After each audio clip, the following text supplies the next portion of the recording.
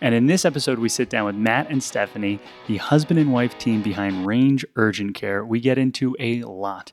They are reimagining healthcare and doing some really incredible work here in Asheville. Before we get into the episode, let's check out a soundbite.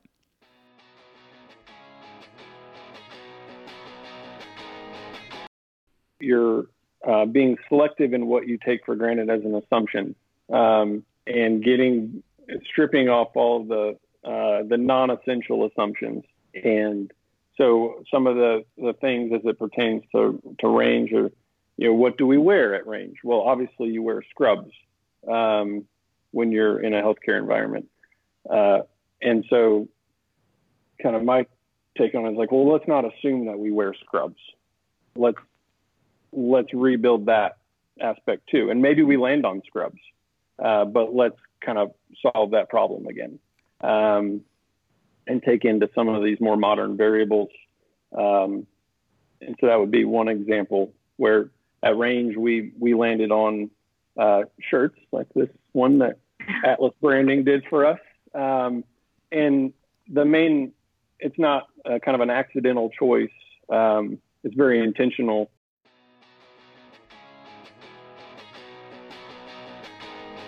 Welcome to Making It in Asheville, a podcast where you get to hear the stories behind some of your favorite artists and local businesses here in town. Each episode, we interview a different local Ashevillean to uncover their story, how they're making it in Asheville, and provide you with actionable insights from each conversation that you can then apply to your own work and life. And we are your hosts. That was Sarah, and I am Tony, and we are a husband and wife team that moved to Asheville in May of 2019, a year ago. Holy smokes. And in arriving to Asheville without a full-blown plan or knowing exactly what we were going to do, we decided to start a podcast, ask people questions about their businesses, about how they were making it in Asheville. And in this episode 53, we do something really, really special. So we've only had a couple husband and wife teams on before. We've not done anything yet in healthcare. And in this episode, we get to interview our first ever sponsor. And so typically right now, we would tell you a lot about Range Urgent Care. But in this episode, we'll keep it short, and we'll say that Range is a very special brand of urgent care facility. It is unlike anyone that you have gone to before, I'm certain, unlike anything I've gone to before. It feels more like an REI than a DMV, and they're doing some things fundamentally different, like transparent pricing. So every time you go into Range, you know you're either going to spend $149, or you know that you are a subscription member and are paying a low monthly fee to spread payments out over the course of a year. Those concepts are just part of how they have tried to reimagine what a urgent care facility could look like and what healthcare could look like. And so we were very excited about this episode, and I'll just end our advertiser segment with saying that we have worked with Range to come up with a very special offer for you, a Making It in Asheville listener, and that offer is a free month of a subscription plan. I have the year subscription plan. I love it. You'll understand why and all the details about their business and ways that you can be served from this episode. So if you want to learn more about the special offer, you can go to makingitinasheville.com/range. makingitinasheville.com/range. Thank you. So we have now concluded our intro advertiser portion and are going into this episode's portion. Sarah, tell me about this episode. What stands out to you? I know that you were super excited about talking with a husband and wife team. Yes. So we've only interviewed really a handful of husband and wife teams. I'd say less than a handful. I think just one, maybe. Yeah. I can't think of anybody else. I think we just interviewed Atlas Branding. Yep. So as a husband and wife team, Tony and I were really excited because we love getting to hear about how other husband and wives work together, own a business together, spend all their time together, because that's what we do. So we talk a little bit about that dynamic in the episode, and they share with us sort of how they divide their tasks and how they are able to work successfully without wanting to get divorced. And we also get to hear a lot about their story of how they got the idea for this. Stephanie has a strong medical background. Matt has a very strong business background. They came together and they had a lot of business ideas, which we talk about. And their first one was not a walk-in clinic. That came much later. So we get to hear the story about that. We talk a little bit about how they thought about reimagining it. So they spent a lot of time thinking about, what does traditional healthcare look like and how can we make it different? And the standout there is this idea of first principle thinking. And I cannot, we'll figure out what the time is on that, but please listen through to get to first principle thinking. That concept is such a big deal. In essence, it says, question all of the assumptions that you are bringing into your business or into an industry. Question all of them and don't take the answer because that's how we've always done it as a good enough answer. And when you challenge the status quo, you end up with something that looks like Range Urgent Care, and it's a very special thing. Yeah. And then a couple other things that I think are really helpful for people in Asheville or just business owners. One is that Matt and Stephanie define some healthcare terms and give us sort of some tips and advice for getting healthcare, whether it's insurance or having a health savings account. They kind of break everything down for us in a really simplified way. And they also share, Matt shares a little bit about his strategy for motivating employees. So if you're a small business here in town, you have employees and maybe you're struggling with this, I think Matt has some really great insight on that. Yeah. And we have books that we link to in our show notes page, and all of the resources and interesting points that happen in this episode also happen on our show notes page. But rather than tell you that there are an exciting and vast amount of information and details and ideas that are shared in this episode, let's just share the episode. Let's dive in. All right. Episode 53 with Matt and Stephanie of Range Urgent Care. Please enjoy.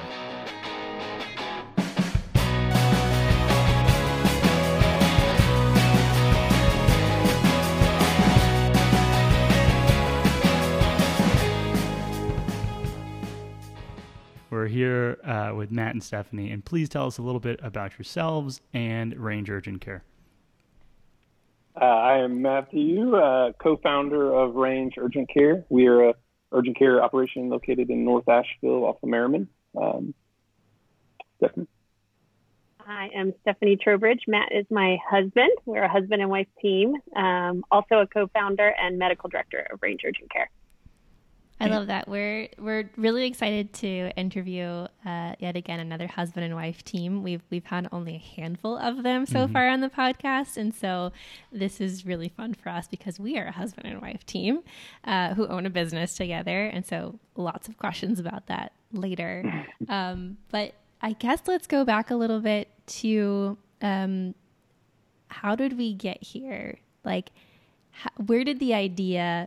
Well, maybe let's start with how did you guys meet, and then where did this idea come from to start a urgent care clinic in Asheville? I can do that one. So both Matt and I graduated from Clemson University. We met, he was my neighbor senior year in college, and we met, became best friends, eventually started dating and got married and moved to Asheville in 2015. Is that when we moved here? Yeah. 2015. I'm an emergency physician working in an ER here, and Matt was getting his MBA. Super creative brain that just wanted to create something that was his own. We went through a bevy of options, and it all started with a dog park, if you'll believe it or not. No. Wow. So Range was supposed to be a dog park. I'll just say it. Oh, that's why makes sense. Because your logo involves a dog, doesn't it? Or like part of your branding involves a dog? Am I imagining that? Maybe in spirit. In spirit, I think it does. Oh, okay. So we were in Raleigh at the time before we moved to Asheville, and kind of in a transition phase for myself, career-wise, and I was churning through all kinds of ideas about what my venture would be, and I was seriously going down this dog park path. I was meeting with the SCORE office in Raleigh, and planning this whole thing out. It was going to be this next level dog park, and I got zero traction with my family. Yeah. So, so myself and his mom, who is also an integral part of our lives and our business decisions, did a lot of head shaking through that entire process where, no, we ain't doing it. We're not doing it. Sick, despite my enthusiasm. So yeah. I think that's interesting. I think I have so many questions about that and how it evolved, but it's I'd love to hear what would have made that dog park special. And I'll ask that because your urgent care, and I'm using hand quotes, process seems so different. It zigs where everything else has zagged historically. What would have made this hypothetical dog park that got no traction interesting? Because I imagine it had to have been different. Well, and you were thinking about starting this in Asheville, correct? Or in Raleigh? This is actually going to be in Raleigh. Oh, okay. Yeah, I had property picked out, the whole thing. Got it. Yes, it was going to be, and we can actually spend the rest of the podcast talking about this dog. I'm all into that. So we have a constant problem when we take our dog to the dog park. He just walks around and like eats mulch and like he's not getting exercise. When you take your dog to the dog park, you want him to get exercise. Right. So there was this risk when we went to dog parks that there would be no activity. And we just bring our dog back and he might have walked 50 feet over the course of the 2 hours. So this would be a very engaged dog park. There would be different kind of activities available. It'd be a membership-based dog park. There you go. There would be coffee. There would be beer. There'd be adult activities because that's the other thing. So I'm thinking like rock climbing gym I don't want to because like good. Rock climbing gym vibe, but for dogs or like the kind of bouncy spaces that kids will go into now, but as a dog park. Yeah, absolutely. And then it's also a super entertaining thing to watch dogs play. So you wouldn't even necessarily have to have a dog to come to the dog park. You'd also just come get a beer and watch some dogs play. So yeah, probably some music involved and agility. Yeah. Oh, cool. Yeah. There was, yeah. So let's not. I mean, it's just on the shelf. Yeah, it's on the shelf. It's not. It's not out in pasture. It's on the shelf, and I think so. The reason why I wanted to ask about that is because one of my personal goals. It's not as we don't need to go into huge detail, but I would be interested in is range urgent care seems to be so different than what exists, and for that reason, it is compelling to us. Like we're excited about having you in our community. And I hope that it's in some way over this conversation, there's like process or theory or something that's transferable where people can say, this isn't new. An urgent care model isn't new, but our approach to it is, and that is a moat in some way, a differentiator from competition, and a reason why people want to fund us and people choose us as their service provider. And so we'll go to the beginning again. The transition from dog park to something else. You could only get no's so much by the people that you love. Yeah. What happens next? Wait, but what were some of the other ideas? Oh, house flipping was another one. That's pretty basic. Yeah. Not as exciting, but a career anyway, potentially. Tried and true. Yeah. I think our transition started, I think it's fair to say, during fellowship. After residency, I spent a year just working in 911 services and EMS and working with some like real innovators in that field. And they were pushing at that time, which this is now a pretty widespread concept, but at the time they were pushing community paramedicine, which was essentially paramedics going into the home of people to help keep them out of the hospital and really taking healthcare just one step beyond what EMS does anyway, of just taking healthcare outside of the hospital, but actually into the home and keeping people out of the ER. And it's a great service. It really provides that service to a lot of underserved areas. And so Matt and I were like, well, that would be a great thing to expand to everybody, to the general public. I think a lot of people would really like to get care in their home and stay out of the hospital, period. So really our initial brainchild was how to do that, how to deliver healthcare outside of the hospital to all comers. And I think we kicked around the idea of event medicine. We were going to try to do some venue stuff and at festivals and concerts, and that's really where my initial interest in EMS came. Really sports venues and delivery of healthcare there. So we really talked about that for a while, and we decided that the best course of action was to start with a brick and mortar.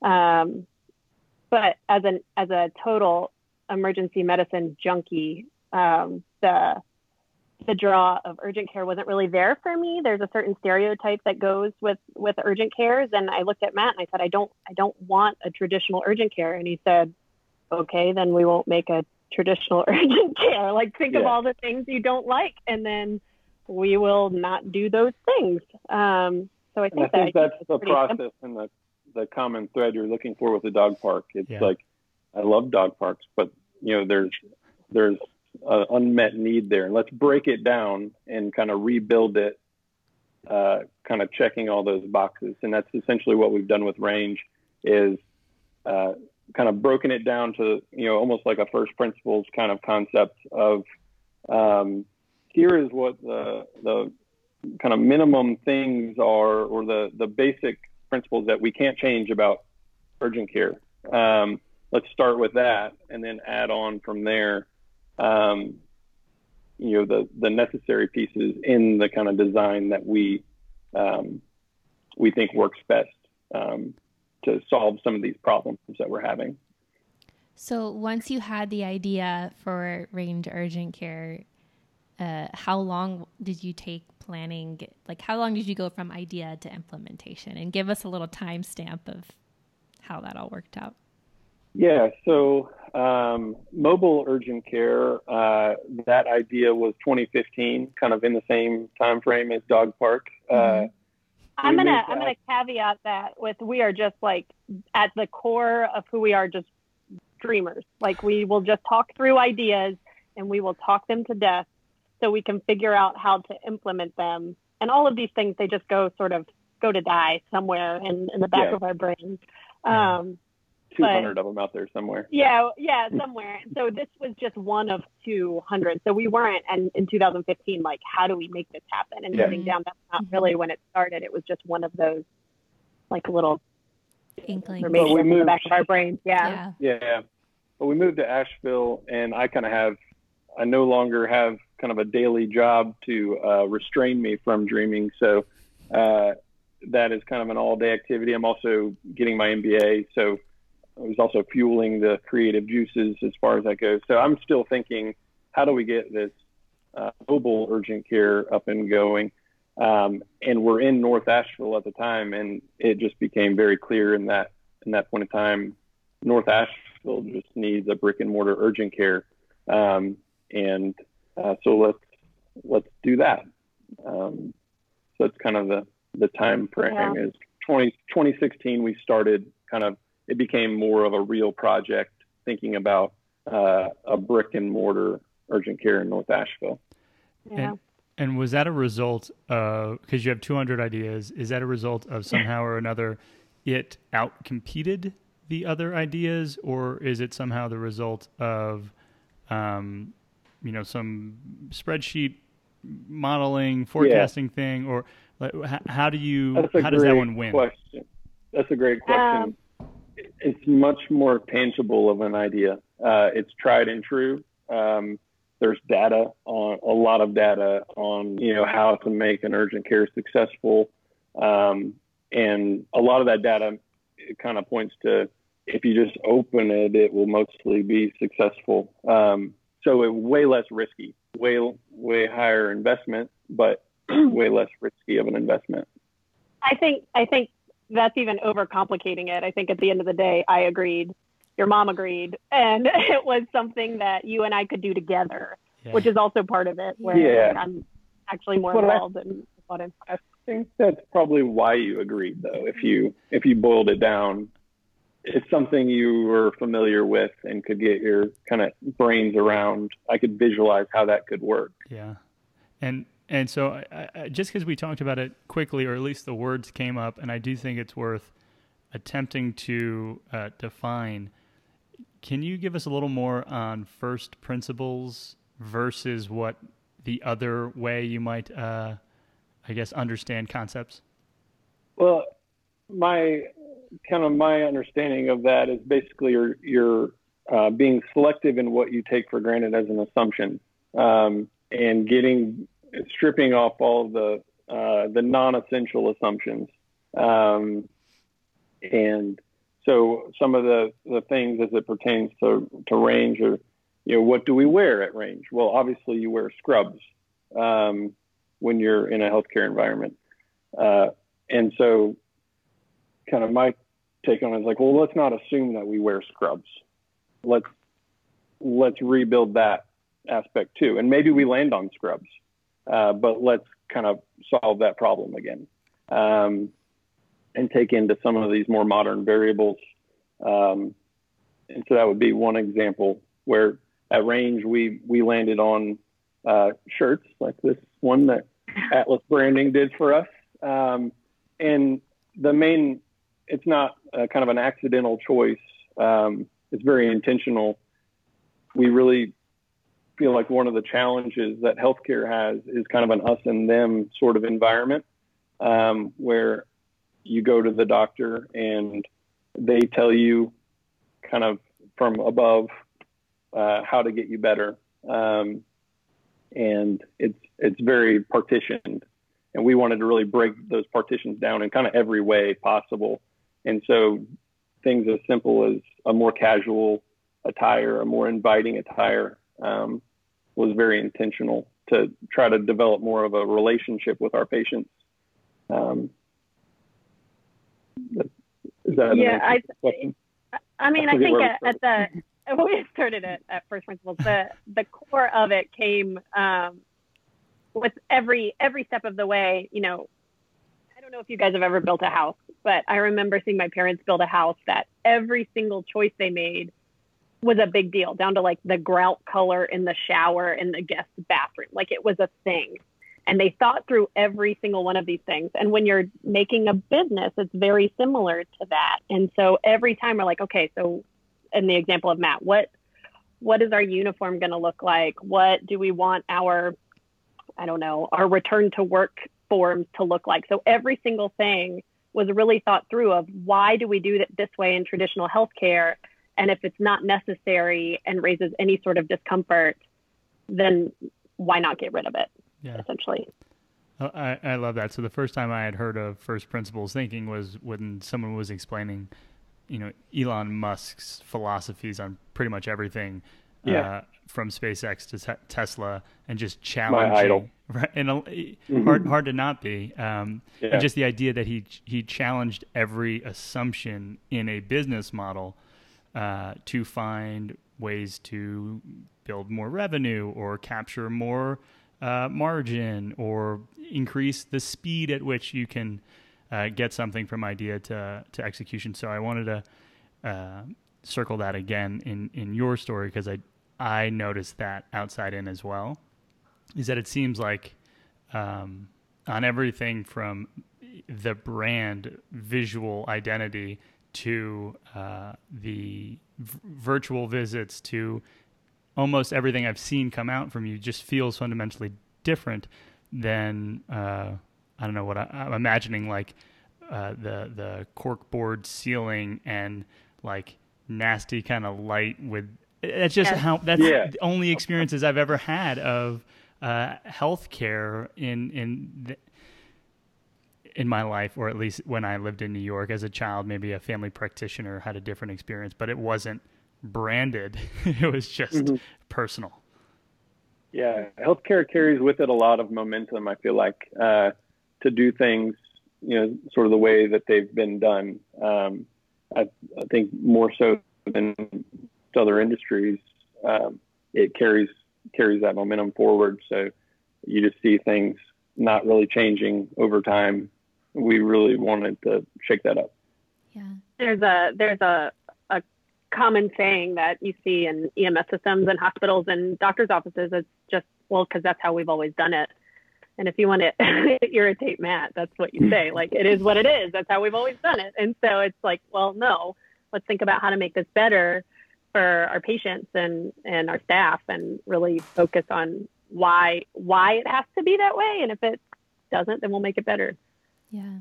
Did you create a business plan or some sort of formal document to house all of these ideas? And if so, how did you go about doing that?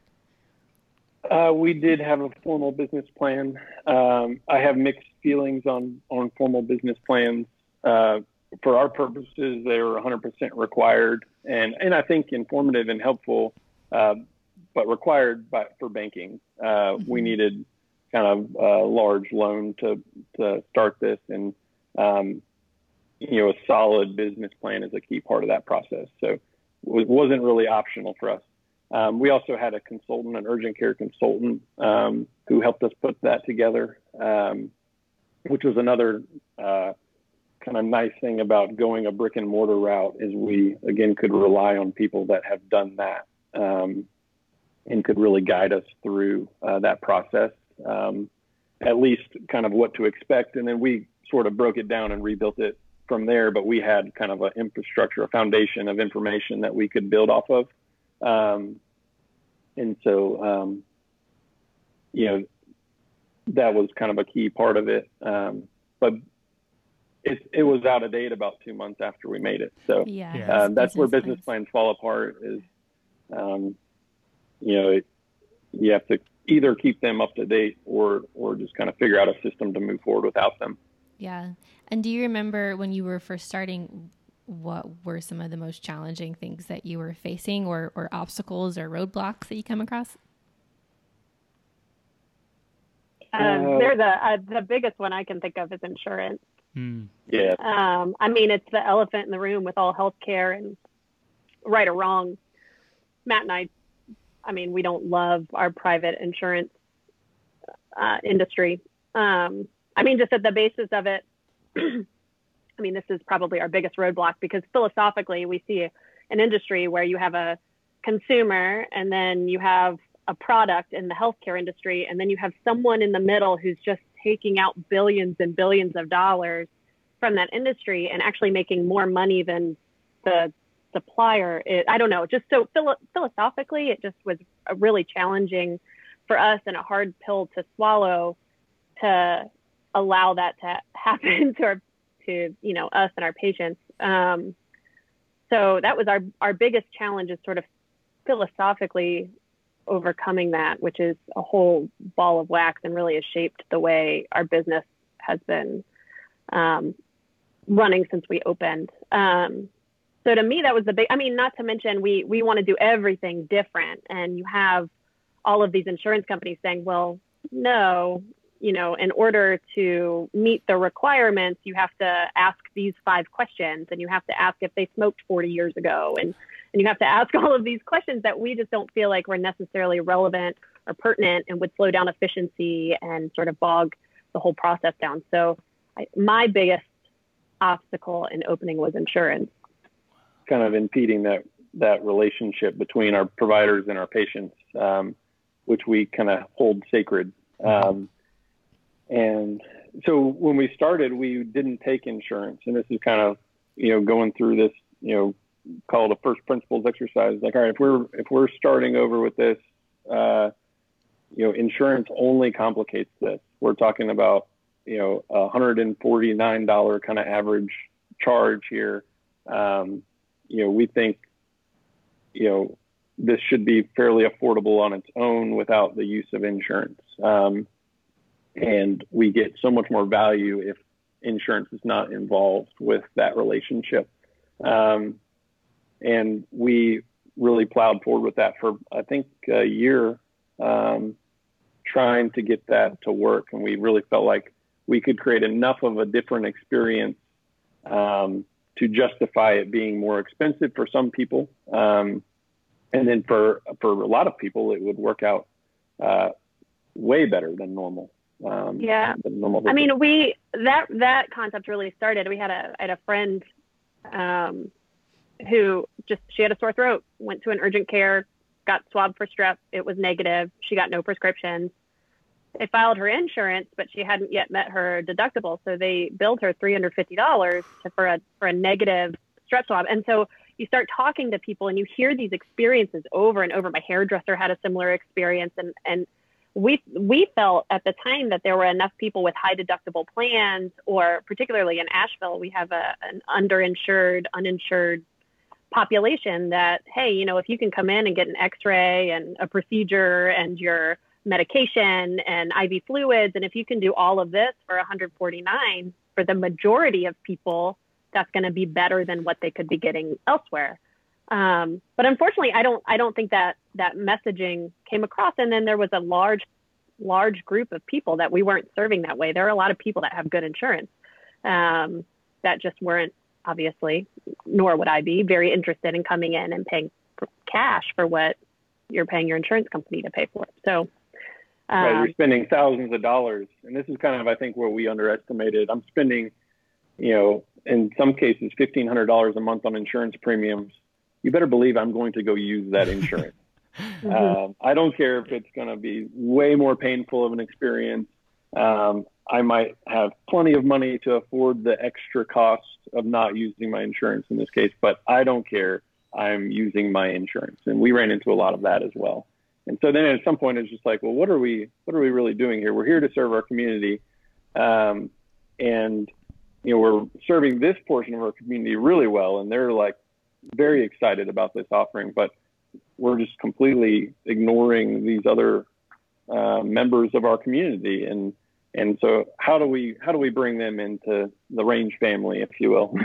Yeah. And then there was a conversation where Matt and I just looked at each other and we're like, well, why don't we just do both?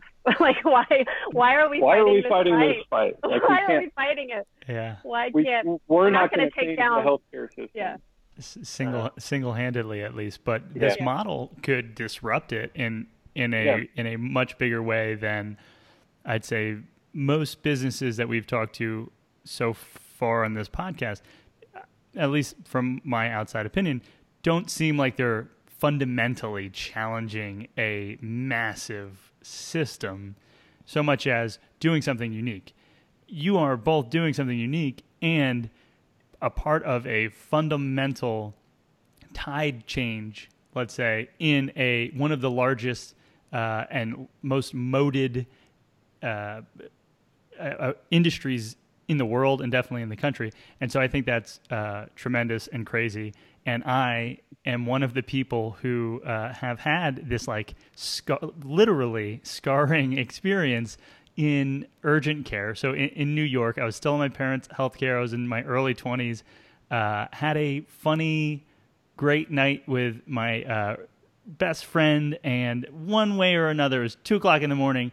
And I cut my hand, and I had never cut my hand before, and there was a lot of blood, and I wasn't exactly sure what that means. Is it like, do I just go to sleep? Do I put like a bunch of tape on it and just go to sleep? Do I just stay up all night and just like watch and see if it stops? Like, or do I go to the hospital that's not far from where we were in Manhattan? And so like we Googled urgent care. I went to a place. They put, let's count, 3 stitches, and I could still, like, the scar is still visible. It was not a great, in terms of dermatology, not a great stitch job, very real scar. And, like, I think it took years to pay off the almost $2,000 or might have been more in total fees. And I was like, I'm never going to a doctor again. I need to lose my hand to go back to have an experience like that. I was not treated well. It was just all of it was bad and like vague. And so the idea that there's something that exists that's not that was really compelling to me. Yeah, and I have to imagine that requires a lot of education within like your marketing scope, right? That requires a lot of education to the population. So what ways have you tried to educate people about, hey, this is another option, this is how it works? And I think, it's really hard to convey unless people have gone through it, because you hear these stories all the time, but you see it and you're like, these are 3 little stitches. Like, how could this, I mean, it's not going to be that bad. Yeah. And then it ends up being that bad. So it's really hard to convey that and have people understand it unless it's something that happens to him. On a side note, the same thing happened to Matt when he was like 20, right? It wasn't a cut, but you had a pretty gnarly ankle sprain, right? Went to a hospital in Destin, Florida. And then that thing was on our credit report until like 7 years ago. Like it was there for so long because it was a sprained ankle and didn't know where to go for care. College kid making a decision between cheeseburgers and paying this hospital bill. Seriously. Like I think about that today, right? We're business owners. We have some money in the bank. It's not crazy. Our business is doing okay. It's not crazy. But like if we were hit with a $2,000 fee, and I'll call it a fine for being alive, a fine like out of the blue, that would hurt in a big way, where it's like $2,000 is we both, or at least one of us gets like a really sick high-speed Mac and we get to do all of our production. Like that's a huge business asset that we could have had.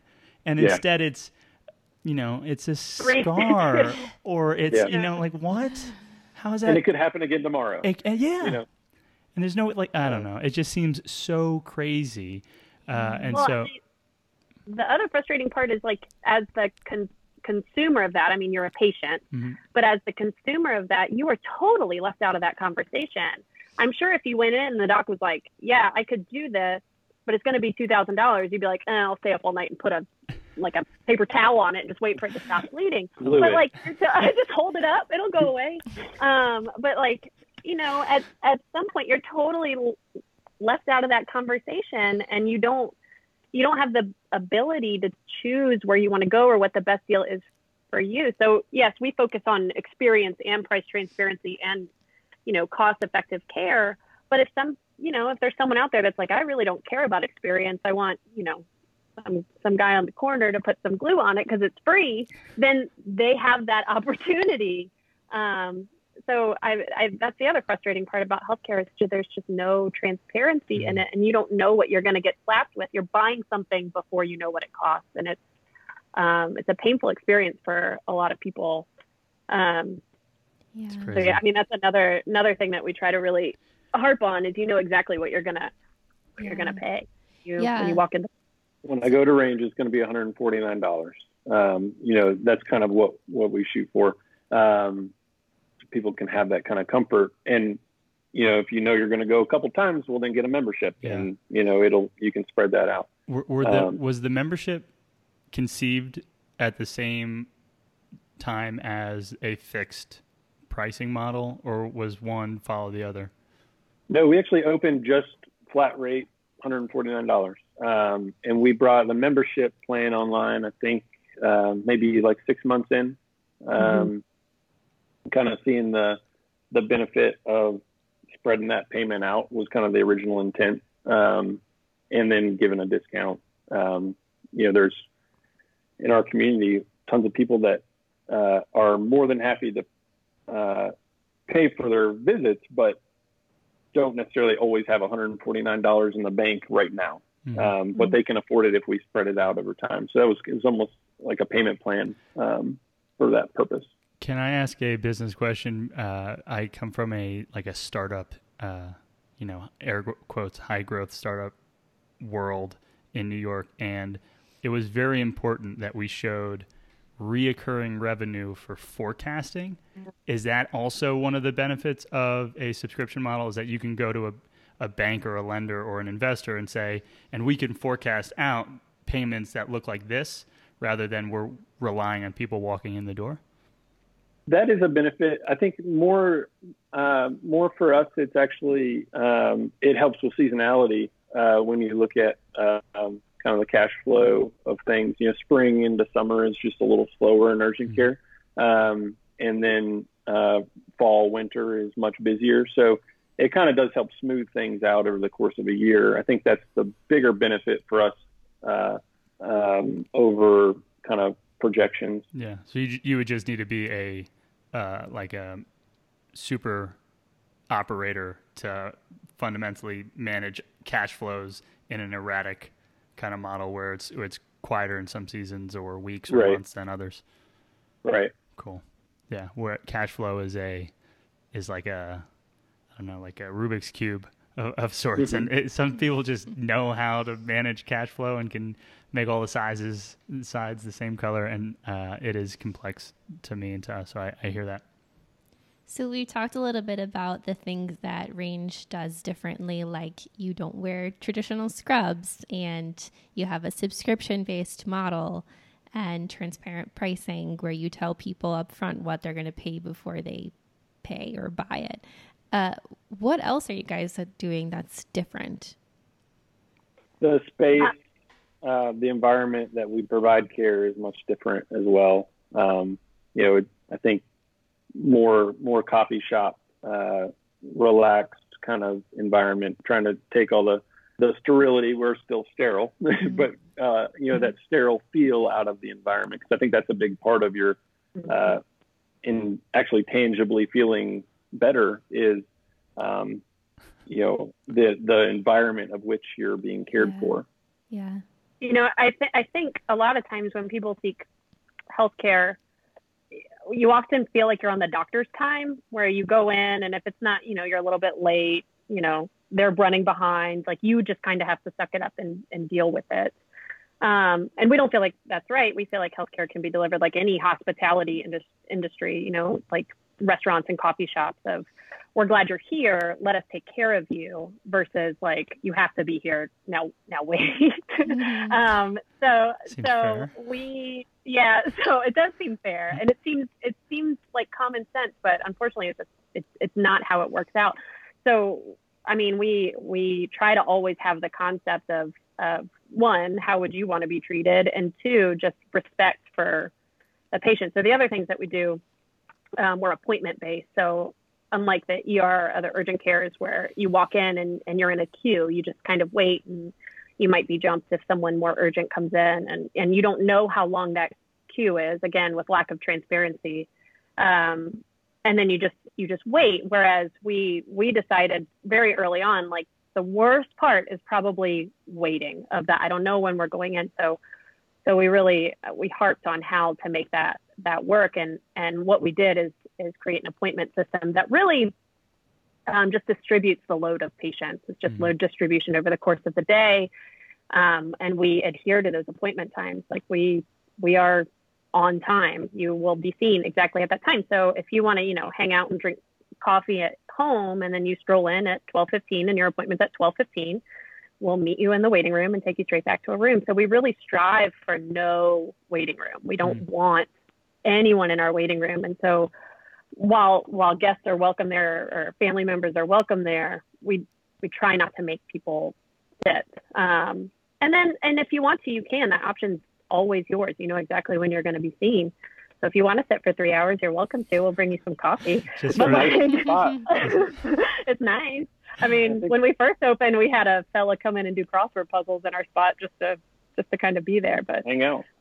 But we really strive to adhere to that. The common thread for us is just the shared decision making, and so during flu season, it's pretty bad flu season. It's been kind of overshadowed by coronavirus. We were quite busy. Some days we had really the next appointment would be 4 hours from now. And that's not ideal. But that is what it is. Like that's the next time we're going to be able to see you. And so we're giving people the choice of, do I want to wait 4 hours or do I want to go find somewhere else? And, that's important to us. It isn't always in line with our business, but it's important.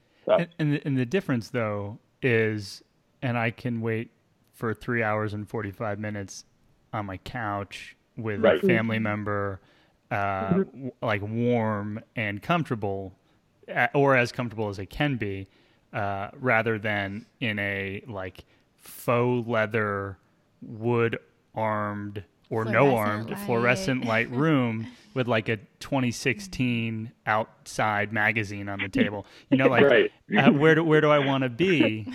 Yeah.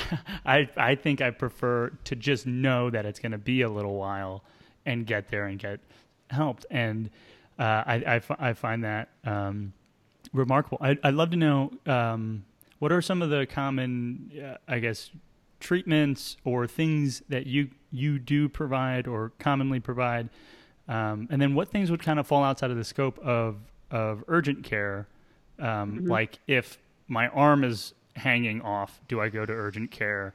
So what kind of things do you do? What kind of things don't you do?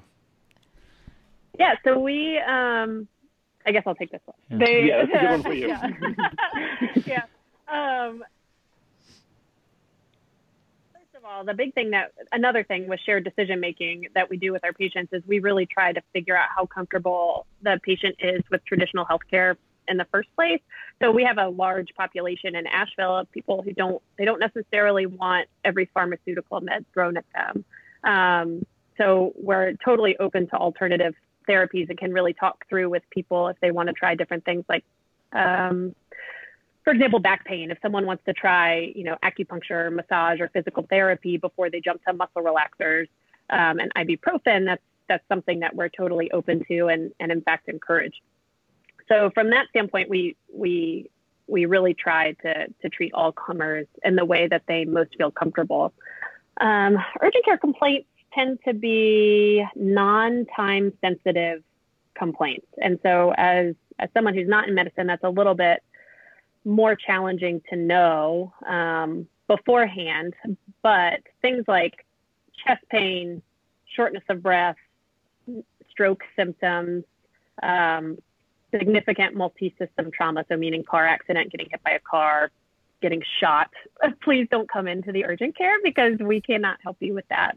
So those are things we really look at ourselves and say, if you need a step beyond what can be done really in time-sensitive emergency care, then we can't help you in the urgent care. But things that we can do are rashes and urinary tract infections, URIs, allergies, migraines, nausea, vomiting, and then we have expanded our scope pretty heartily, where we can really do outpatient management of, evaluation for appendicitis and long bone fractures that otherwise would require orthopedic management. So I'll back up a little bit and say a lot of what we do in emergency medicine is actually navigating healthcare. So there are some emergencies, but then a lot of times we see patients that don't have a true blue sense of the word textbook emergency, and they just don't know what to do next. And so we try to navigate the system for them of like, well, I can't fix you here, but I know who can. So let me set up this appointment for you. We believe that we can do that at range just as easily as, I can in the emergency department, obviously. So a lot of times, even if it's something that's beyond the traditional scope of urgent care, we can still help the patient by getting them to where they need to be and skipping the ER totally. So a good example of that is just fractures of, you don't need to go to the ER to see an orthopedist. Let's send you to the orthopedist from here and just get you in right away. You have your x-ray and there you go. And we can help navigate the system. Wow. So do you have anything to add, Matt? Long bone fracture? I'm imagining like a femur fracture. I feel like that would be a really hard bone to break. A long bone. Yeah. So probably painful one. Yeah, probably not the femur. Long bone, I'm going to mean like upper arm. So you could get your ankle we can help with, your upper arm we can help with, femur. Got it. Challenging, but that does happen, yeah. Whoa, heavy. So but that would be an example of you come in for a x-ray, right? If you can see the bone, go somewhere else. But if you're like, I think I might have broke this, you should maybe come in, we'll do an x-ray, and you can go right to where you need to go without having to deal with the emergency room. Now, I know also from the website and from past conversations, you're doing things like, I would call it IV therapy, but I don't know if that's the right way, hydration therapy. Are there some more like, so one would be like reactionary, there's an issue. The other is like kind of proactive maybe in some of the treatments. Is that? Preventative? Is that a good way to describe it? Do you want to do that one, Matt? Yeah, I'll take that one too. Yeah, this is your wheelhouse here. So. Okay. So we give IV fluids to patients that are dehydrated or, have been vomiting so much and haven't been able to keep fluids down. So yes, one of them is medically necessary. And then there's a wellness factor as well. There are a lot of people who, we have athletes, we have a lot of cyclists in the area who really need to get either tanked up before a race, meaning let's get me in tip-top shape with my amino acids and my minerals and my vitamins before I get started to help with the energy boost. We have a hangover cocktail for someone who, spends too much time on South Slope for a little bit and they just don't feel well. And you don't necessarily, we all know how uncomfortable that can feel, and you don't necessarily need a doctor, but you really don't want to feel that bad. And so it's like, oh, like there's something that we can do to help them. Like, I know what's wrong with you. You have a hangover. You know what's wrong with you. You have a hangover. So let's make you feel better. You don't actually need the doctor to say that. So that's also like an ancillary service we can provide. And then, just wellness. There's some additional, antioxidants that we can give and energy boosters that we can give, more on an optional basis. I think our wheelhouse, though, our comfort zone is really in the acute injury and illnesses, keeping you out of the ER or managing those complaints. And we try to facilitate wellness as much as we can, but with our kind of specialty, we have emergency trained people who are there for those acute cases. Mm-hmm. Cool.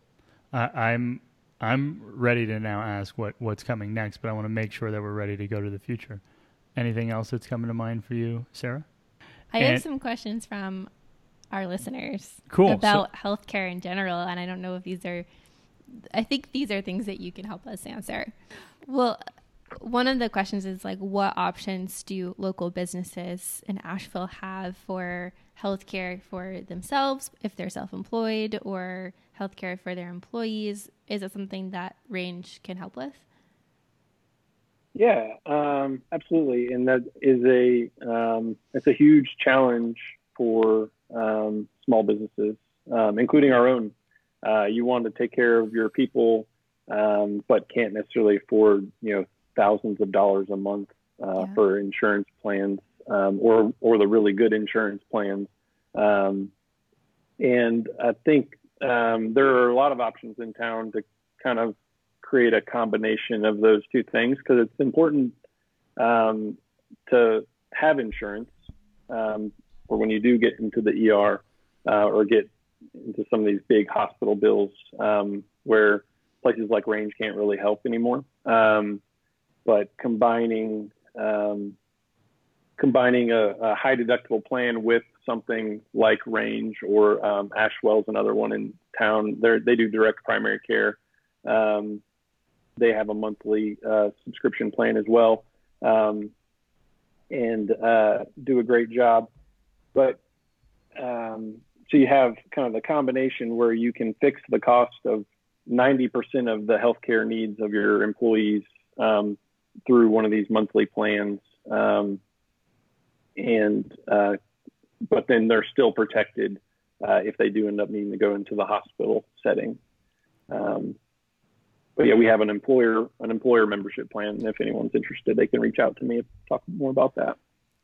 And that was you actually answered my other question, which is like, should I still have insurance if I have a subscription plan with Range? And it looks like they're nodding their heads. Yes. Good idea. We are big advocates of healthcare savings plans. Really takes ownership back of that money, and you can spend it really as you want. And so for people who are young and otherwise healthy, that money's still yours. You're not giving it away as premium. And it applies to your deductible. So once you have sort of that healthcare savings card where it adds up to your deductible, like you're good to go. It's a great insurance plan. And so we're huge advocates for high deductible plans with healthcare savings accounts, and then sort of ancillary services to help with small things along the way. Cool. This begs a fun little game we could play, and it's a stretch to call it a game, but maybe we throw out some words and then you help us understand the definition, because even in our first attempt to kind of announce the sponsorship, there might have been some misuse words, and so maybe health savings account, HSA, versus a premium model. What is the alternative? And maybe we define those. Yeah. And we'll go for speed. It doesn't need to be perfect, but proximity and speed. So HSA versus something else? Traditional? Are we doing so? HSA A lightning round. A lightning round. Yeah. HSA is basically an add-on to an insurance plan to where you can contribute tax-free dollars into your into a healthcare checking account, essentially, and you go use that checking account around town, all tax-free. You can invest it; it can grow over time, tax-free. It's a really, really good tool. And the alternative is that if you don't use it, you lose it type of insurance plan, right? Am I right to think about that? Because HSAs don't roll over yearly or something. Right. The alternative is a premium plan with a premium that doesn't have an HSA option added onto it, where you're just paying your monthly premiums, and you might have a copay for different visits. You might have a deductible to meet. All of those things are still true with an HSA plan. It's just you have the option with an HSA plan to contribute into this HSA checking account tax-free. Perfect. Stephanie. So, yeah, go for it. Deductible. Copay. Oh man, these are better for Matt. So it's okay. So every insurance, what they have is you pay a monthly premium that says, yeah, okay, I'll be your insurance company. You just pay me to do it. So they are your insurance company at that point. And then you are required, most insurances, unless you have a really good one, have a deductible that you have to meet before they begin to start putting money towards your plans and your bills. So say you have, a laceration on your hand and you go to the ER and your deductible is $1,500. So you go to the ER, you've been paying this premium, you pay $1,500 towards your $2,000 bill, and then your insurance company will foot the rest. Matt, you want to take copay? Yeah, and then a copay, which might be, again, in conjunction with these plans, they all have some combination of all these things to make it extra confusing. So a copay would be like for any individual service, you might have an urgent care specific copay of $50. You might have, an ER copay of $150. Your copay can vary based on service and based on plan that you have. Got it. And you, the end user, the person who has this insurance plan, pays the copay, and then the insurance company pays whatever the remainder might be, and it might be less, and so they pay for the whole thing. Yeah, the copay is your total out of pocket for that visit, in theory, and then the insurance company picks up the rest, and you pay that copay every time you go. Well, with the caveat that on the back end as the business owner, the insurance company doesn't exactly pay what all has been billed. They'll just pay whatever they feel like they should pay you for that visit. So that's why a lot of times self-pay patients end up actually footing the bill for a lot of other people because they don't have those contracts negotiated the way insurance companies do. So it's just this complicated web of words and different ways to pay. How interesting. And I read recently that insurance is all about like long shot, something bad, like catastrophic actually happens. And it makes some sense. And something like Wimbledon, I want to say, has for like the last 16 or 17 years paid like $1 million a year in pandemic insurance and lost on those bets for like 17 years. And then this year, that insurance, they had the insurance and they got paid out like $40 million. Yeah. And so it's like, it's not the same as healthcare as the model and insurance, but every once in a while, there's something that you can't rub dirt on and fix, and you need to have a solution in place. That is right. And it's good to know that we can come to you. So what happens when people come to you, and I think the speed round's over. Do you have any more words? No, are there any other words we should know? Yeah, it's co-insurance is the other one that trips people up. Cool. If you've heard of that. So you'll have co-insurance added on to copays. Sometimes they'll be part of a deductible expenditure. So it's basically the percentage of the visit or the cost of the service that you're responsible for as a patient. So you might have a 30% co-insurance, and So if the visit is $200, you'd be responsible for $60 of that. So instead of a fixed amount, which you have with a copay, coinsurance is a Right. percentage. Right. Got it. Who knew? Dang, Yeah. man. You leave math people in a room long enough, they'll come up with some crazy things. Yeah. So I have a question for you, Matt. I'm wondering, looking back, did you end up completing your MBA? Okay. What, if there is one, what is a single lesson that stands out from your MBA that has helped you in running this business and growing this business? Good question. I think probably the biggest lesson would be mostly around kind of managing people and sort of motivation, and how to sort of motivate employees, and kind of the things to think about in those terms.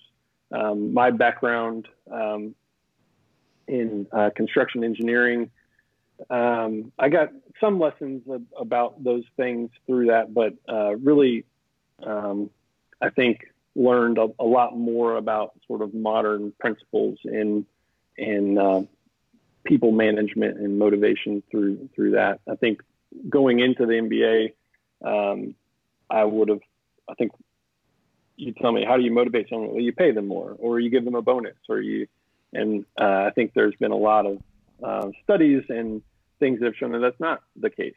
And it's kind of like an easy way out in motivation, and doesn't always achieve the results that you'd like. So really motivating people through giving them fulfillment in their jobs, and trying to align them towards what we're trying to accomplish as a team, and putting our energy more in that space, as opposed to how do I financially incentivize you to do things. And is that, I think, is that like David Pink? Would you say, like, is there any single Daniel Pink? Is there any Daniel Pink? Like Drive, is that stand out? Because what I'm hearing is there's more to it than just money and power, let's say. Yeah, absolutely. What are some of the specific, like, if you had to nail down some concrete examples of the ways that you're trying to motivate your team, what are you doing? Good question. Maybe I'm not. I don't know. Yeah. I think we spend a lot of time, one, giving them kind of the feedback on the back end of, in healthcare, it's kind of easy because they are making such a real impact. If we were selling cookies, I would have a hard time finding these examples, I think, potentially. But when you really move someone, and we had one just the other day who reached out after a year after their visit with us, and messaged us on Facebook and said, like, the way that you guys treated me that day was super powerful and meaningful to me, and I wanted to say thank you. And we get those, a fair amount, and just looping them back in on that, I think, kind of connects us all of what are we doing here and why are we doing it. And I think that's the biggest thing that I try to do. And I think that gets us all kind of on the same mission. I'm very kind of weary of misaligned incentives, and kind of, I think Medicare is a great example of where this can go super wrong, where they're trying to monetarily incentivize healthcare providers to do things. And then what you end up getting is a lot of weird decisions that are purely around how do I get that monetary benefit. And so I avoid those like the plague, and probably to a fault, where I incentivize anything really financially, because I don't want to create these strange things. I want people to be on the same mission to provide great care for people. Love that.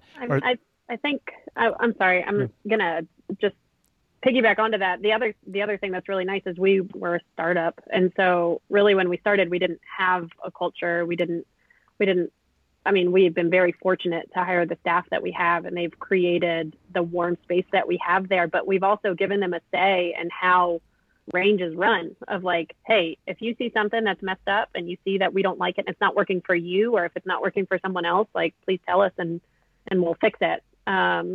And so I think we've also empowered a lot of people to really deliver healthcare the way they want to deliver it as well, and really given them the opportunity to do that. Yeah.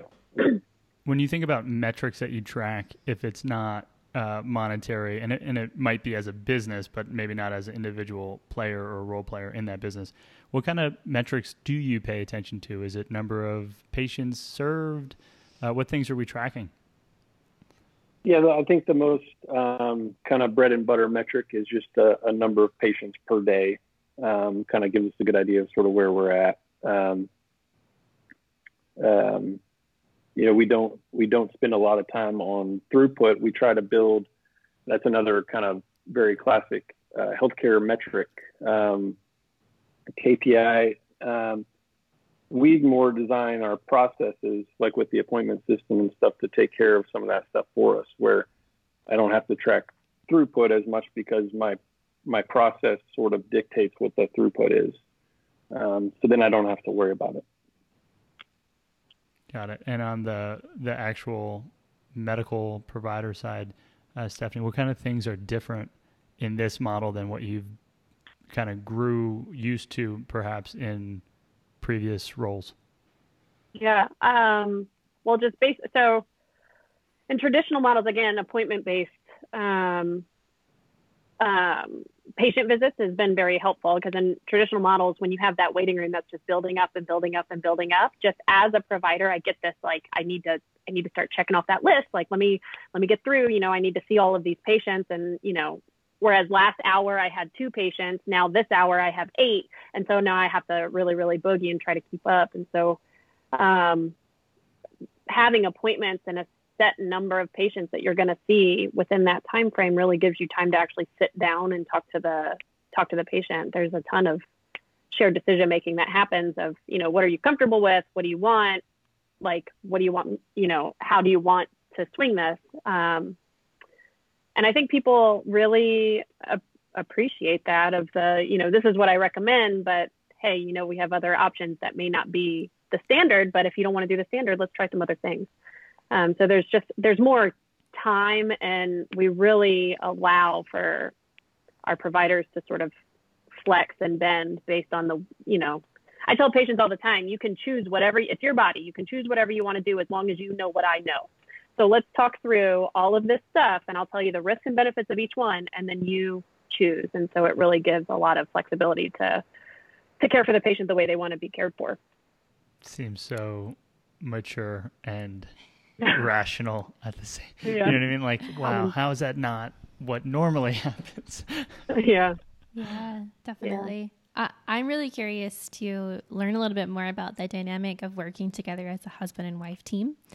So as you know, Tony and I are a husband and wife team. We own a business, and this is our first year, A, married, and B, owning a business together and living together. And so there's been a big learning curve. How do you guys manage that dynamic, thinking about roles and responsibilities, but also what do you do when there's a conflict? Yeah, it's definitely a challenge. I think our biggest kind of advantage, or the thing that works best for us, is just I know nothing about medicine, and I can really stay in my lane pretty well. Although I've started to convince myself for the last 6 months or so that I know more than I do, which is dangerous. But, I have just a very clear lane that I can stay in within this business. I really, manage the business side and sort of get involved on things that affect kind of patient experience and that sort of stuff. And then medicine is just all Stephanie. So I think that's crucial. Yeah, we have a natural delineation of what we do. So it's kind of, and our staff knows this, like, that's a Stephanie question. That's a Matt question. Like, if someone asks, they're like, oh, that's a Stephanie question, call her. Or that's a Matt question, ask him. So Matt, whereas, I say it all the time, I literally just do the medicine. And like, that's probably the easiest part of the whole, medicine is medicine no matter where you are. And Matt wears, Matt wears, the HR and the IT and the like, I don't even know all of the parts of the business that you do, but he wears all of the other hats.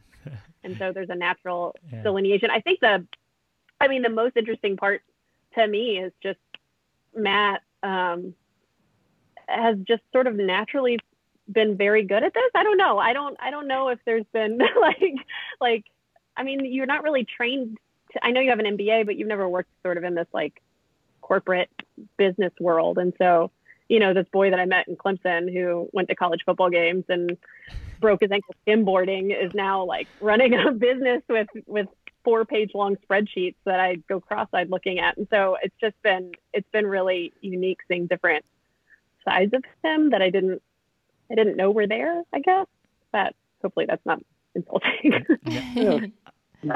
I see that as a thing that I'm recognizing, as well as I'm learning all these new sides of Sarah, seeing her in her element, and that's what I heard with what you just said, Stephanie. Mm-hmm. We're going to pivot again and talk about the future. I know that there are some pretty big things happening for Range in the near future. Tell us a little bit about what the rest of 2020 has in store. Yeah. Pre-coronavirus, we had a lot of momentum towards growth, and we're pretty far down the road of opening our second clinic in Black Mountain. And so that is still been able to kind of keep that on track. So that clinic opens June 1, if we can keep things on track the next 4 weeks or so. And we're super excited about that. It's kind of, I think we're taking everything we sort of learned from our North Asheville space and kind of expanding on it and building out even more things that are going to be pretty cool for people in Black Mountain. And then we're also taking everything back full circle to where everything started with we're launching a house calls program initially for our North Asheville community. So for North Asheville, we'll be able to go to your house and do some tests or some treatment and kind of keep you out of the clinic, which will be appropriate, I think, for this current climate. But then also going forward, it's just when you have the flu and you're vomiting everywhere, the last thing you want to do is go sit in a waiting room somewhere or sit in a doctor's office. As nice as we make our office, you're still not going to want to be there. So we'll come to you and kind of be where you want to be. So those are our two exciting things on the radar, and that'll also be in June. Amazing. One thing that we didn't talk about that, or I don't think we talked about, is virtual visits. So I sort of aligned virtual visits with this like very old school, like the doctor shows up with a bag, except it's on your computer screen. And so I find it interesting that like this modern version of a house call is now being paired with a classic version of a house call. Is there like any, why don't I think of doctors going to people's homes as like a thing that happens at all in present day, or does it happen? I just don't know about it. It's starting to happen more and more. I think it's been kind of an interesting flow of things. So back in the day, doctors would come to your house. There wasn't a lot of technology involved in providing care. You would have your kind of paper charts and your prescription pad and that sort of thing. As technology advanced and we had computers and stuff, well, everything had to move into the brick and mortar where that could really facilitate the technology that was needed to care for people. Well, now technology has advanced to the point where we don't need brick and mortar anymore. We can take it out of the brick and mortar. And so we are seeing that across the country, more house call operations kind of popping up. And that's, I think, the primary reason is technology facilitates it again. We always wanted to be able to do that. Yeah. We were just limited in technology. So imagining like an iPad and a phone, and a doctor can do most things with some sort of like a finger clip or... Yep. Cool. They have EKGs you can put in your pocket. Yeah. EKGs. A lot of acronyms on this episode. Electrocardiogram is my guess. Yeah. Yes. Right? That's right. What that means, who knows? Who knows? Really? You'd have that step. I know it. Our show notes page is just going to be like this long, city. Like health vocabulary that you need to know. So fun. No, it's good. It's good. anything else coming up for the future that you wanted to mention? Stephanie, any plans? So 2020, let's go into the real world, human life, right? So we're in a weird time, right? Time stamped. We're at the end of April 2020. Coronavirus is still in. We got more time. Like it's Groundhog's Day, and the groundhog sees his shadow. It keeps getting pushed out, and I'm kind of cool with that. Even when, air quotes, the country reopens, we're probably going to be still doing what we're doing, which is video podcast and working from home. So what does 2020 as on like a personal frontier look like for you both? Anything Asheville based or family based that you're excited about? Yeah, well, we have a 2-year-old and a 3-year-old who, I'll be surprised if you don't hear screams in the background. They just got back. But spending a lot of time. I mean, we're the same as you. You know, it's Groundhog's Day for the rest of the world, but this is kind of what we do. I go to work at the ER, we're working at range, and then we're home with our 2 toddlers. So I mean, is there a personal life when you have 2 toddlers, Matt? Do you have anything? That's the personal life, yeah. That's the personal life. That's it. We just hang out with our kids and trying to teach our son how to ride a bike. And ooh, that's cool. You using the balance bikes? We're going balance bike. I see that is another thing. I'm like, how did this not exist for so long? The balance bike is the bike version of range to me. It's like, it just makes so much sense. Yeah, that has been controversy in our house. Yeah, I'm a pedal guy. Like pedals are very efficient. Eventually, once the balancing thing is figured out. Yeah. Thank you. And Graham, our son, is not a pedal guy, so that he kind of made the decision for us. He doesn't like the pedals, so he does the balance bike. Cool. So that's, I mean, nothing. And then trying to get this. I equate opening a clinic to having a baby, so we're going to have a newborn here for the second half of 2020 that we're working with, and learning our new community in Black Mountain. It's gonna be fun. Yeah, it's a beautiful community. We have a number of friends that live out there. We, we like to say heart eyes. We have heart eyes for Black Mountain. I think it's a cute, special little place. It is. We love it out there too. We're excited to explore it. In a pre-corona and hopefully post-corona, what kind of family things did you all love doing in Asheville? Like, what stands out? Yeah, I think we talk all the time. Well, not all the time, but we frequently say if we could go back, to last summer before corona, what is the one thing that you would do? And I think we are both either on the Bold Rock. We would go out to Bold Rock and Mills River and just let the kids run. Sierra Nevada, that's another one. Sierra Nevada, we really like. But even just simple things like going to the pool is a lot of fun. Going to the pool, yeah. Looking forward to be able to do that again. Yeah. Yeah. Here. We're missing some Zillicoa backyard sitting with some tacos. It's like right around this time we moved last year, and like those are some of the first moments that I think kind of like imprinted on my brain about Asheville. It was just like a down tempo brewery yard experience, and we're starting to experience that weather again, and it's becoming more real. It's becoming more real. Yeah. Shall we move into our speed round? Yes, we should. Let's do it. Okay, speed round is meant to be kind of like a word association where you just give a quick little answer to a very simple question. And so I'll just ask the question and ask each of you. Don't worry, it's nothing embarrassing.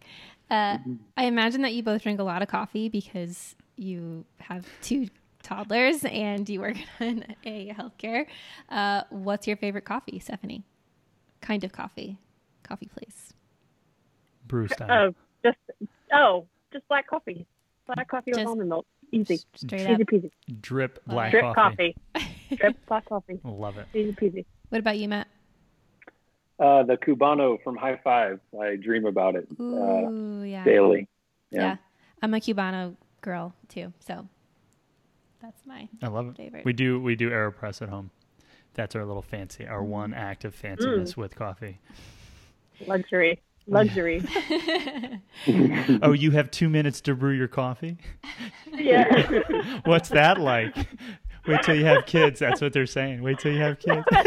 Yeah. We're gonna invest in a big pot, just dripping Yeah, all day long. we'll have drip. Yeah. I'm sure. We do like one big drip cup and pot a day. Yeah. You Matt, mean reheated in the microwave coffee? Yes. That's what I- If you go to mom and grandma. if you go to my parents' house, there was always a cup in the microwave that was forgotten about, that was reheated hours ago, and they get to reheat it when it gets discovered again. Yeah, I feel that. Matt, what are you reading right now? I just got the book from your previous guest, and now I'm blanking on the name, but The Rise of Asheville. Rise of Asheville. Yes, thank Cool. you. Yeah. It arrived via Amazon a day or two ago, so I need to get started on that. I do have. I'm not an avid reader, so it's pretty big when I pick out a book to read. So are you more auditory? We talked about podcasts, Yes. I think, pre-episode, but so podcast is what you ingest for content. Yeah. Mm-hmm. Cool. Nice. Stephanie, what are you reading right now? I am reading All the Light We Cannot See. Just started that. Oh, yeah. Did I read that? You did. I definitely remember seeing that on the shelf. You I'm you read it. I remember sleeping, like we read at night, and I'm like, I feel like I read it. It was a month. All the Light We Cannot See. Beautiful book.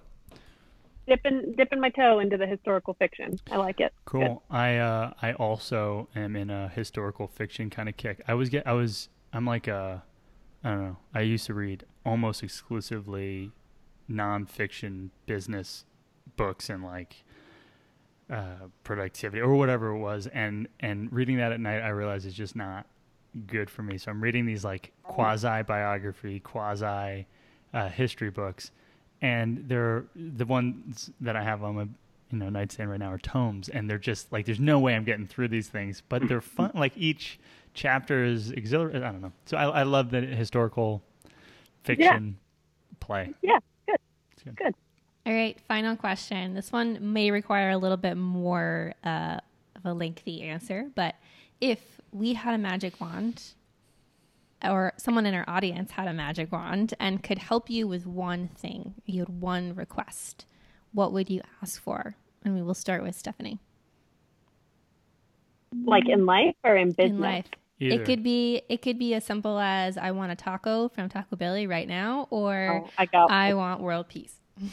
Well, come on, world peace clearly. But if we want like my brain, I would love a grandparent to live very nearby to watch our kids when we need them to. So interesting. Yep. Cool. Heard. Okay, Mom, do you hear that? When we have kids, Yeah. Yeah. you gotta move here. All right, Yeah. Matt. What about for you? What's your magic wand? I think I would be remiss if I didn't apply it to undoing this coronavirus mess in some way. I think it's just been tragic on so many different levels, and there's so many sad stories coming out of this that if we could possibly undo any of that, that's what I would use my wand for. Not to be too serious here, but I Hear, think it's a great answer. I hope that in some way both of those come true. I want that a grandparent moves to town, and I want that they're related. We They're can't related. undo Those two things are related. we Yeah. can't undo it, but like solve for this thing, solve for X as quickly as possible would be really nice. And so is that our last speed round That's question? our last speed round So question. the last question is, where in the wide world might people find you on the internet and follow your story and participate? Website is rangeurgentcare.com. And then they can also find us on Instagram and Facebook at Range Urgent Care. Perfect. And that was an episode. Thank you both so much for your time today. Yeah. Thank you. For having It us. was an honor to be on.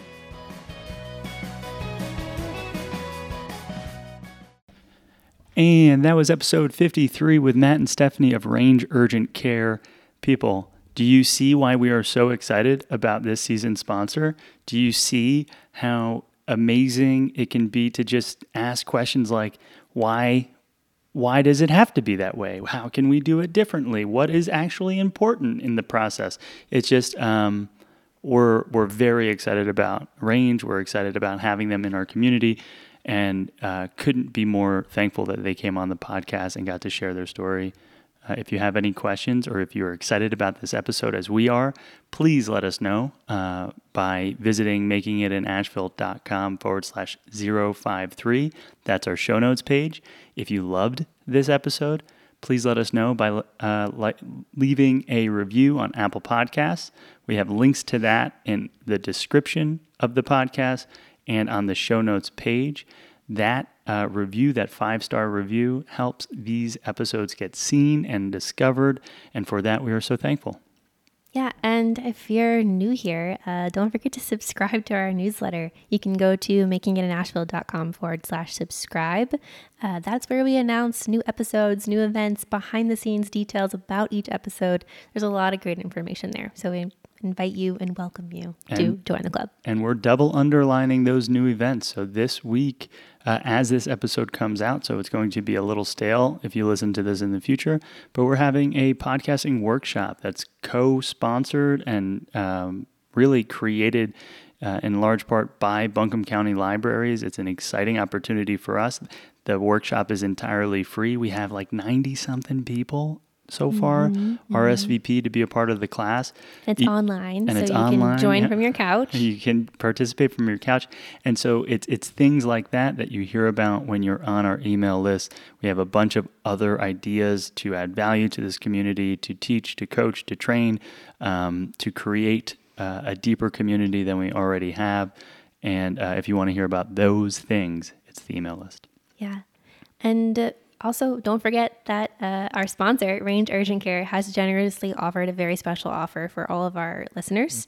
They are giving away 1 free month of an annual membership subscription when you sign up. To get that special offer, just go to makingitinashville.com/range. We have all the details there and links to ways you can sign up. Perfect. And we also want to let you know that Sarah and I have a marketing strategy, sales strategy, business.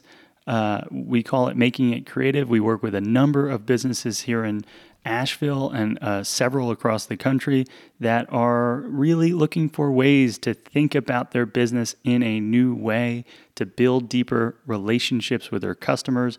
Those deeper relationships, if we're doing our jobs right and working with you powerfully, that means that they're going to be spending more money. Your business will be growing. And so if you're interested in learning more about Making It Creative, please visit makingitcreative.com.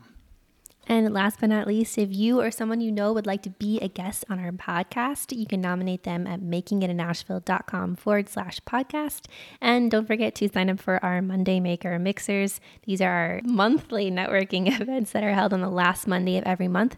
We'd love to meet you in person. We'd love to hear about your business. We'd love to just see your face. You can go to makingitinashville.com/events to sign up for the next Monday Maker Mixer. And that was episode 53. It is the first episode of our second year. And Sarah, I dare say it was a lot better than the first episode of our first year. Ooh, yes. Ooh, yes.